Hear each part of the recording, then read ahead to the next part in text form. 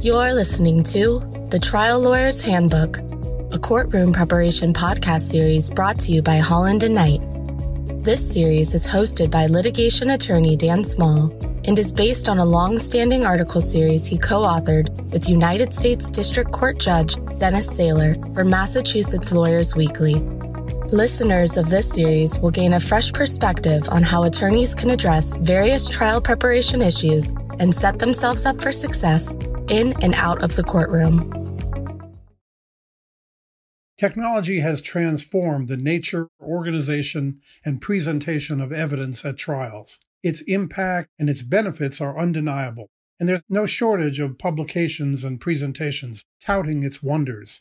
With the inevitable attraction of newer and better things, you may overlook the potential pitfalls they present. So beware. Problems lurk among those shiny new toys.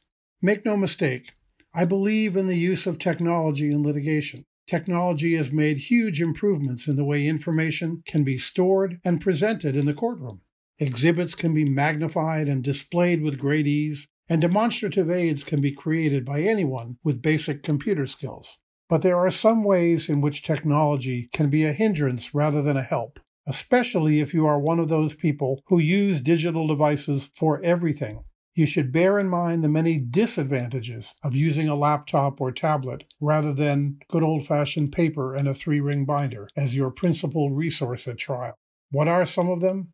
Number 1, malfunction. Even with vastly improving technology, things will go wrong. Your laptop will freeze at the wrong moment. You will touch the wrong key, then endure the agony of trying to fix it with a whole courtroom waiting and watching. And it may not get fixed. What's the answer?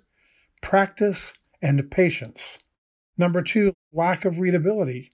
Some laptop screens are difficult to read from any kind of oblique angle. Computer displays also are usually smaller and more cluttered than notebook pages, and therefore harder to see. The answer?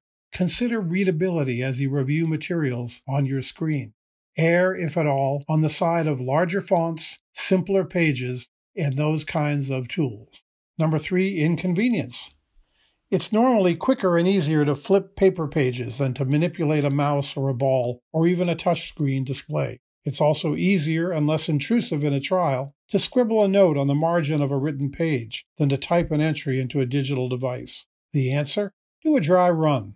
Get comfortable with what you need to do and what you need to make this work. Number 4, barrier. The screen of an open laptop on a podium forms an additional physical barrier between you and the jury. It's one thing to have a colleague or assistant at counsel table working the computer. It's quite another to have that screen literally separating you from your witness and the jury. The answer? Get help, and for God's sakes, look up. Number 5, distraction. There is a magnetic attraction between your eye and the printed word, and somehow the computer screen has greatly increased the power of that attraction. Look around you at any restaurant or other public place. People are spending time and money to be together with other people, and yet, inevitably, many of them are looking at their devices. If your eyes are on the screen, you increase the risk that you will lose the jury. The answer? Try your case to the jury, not to your laptop. Number 6, haste. Technology allows us to do amazing things at amazing speeds. Documents flash in front of us, highlights get drawn out, demonstrations flow and move, and much more. It may be flashy, but it also may be fatal to your case. Stop, slow down, linger over important exhibits or connections. The goal is to help the jury learn and understand, not to put on a light show. You should control the technology, not the other way around. The answer? Slow this train down. Number 7, generational differences. Some jurors, older ones in particular, may view the overuse of digital devices as an affectation. Why does he always have to use that thing, they may think.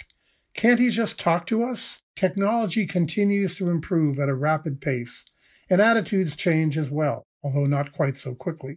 Think long and hard about whether you really want or need that laptop at the podium and how far you want to go with technology. Understand both the promise and the pitfalls of technology in trial. Thank you for listening to the Trial Lawyer's Handbook, a courtroom preparation podcast series brought to you by Holland & Knight.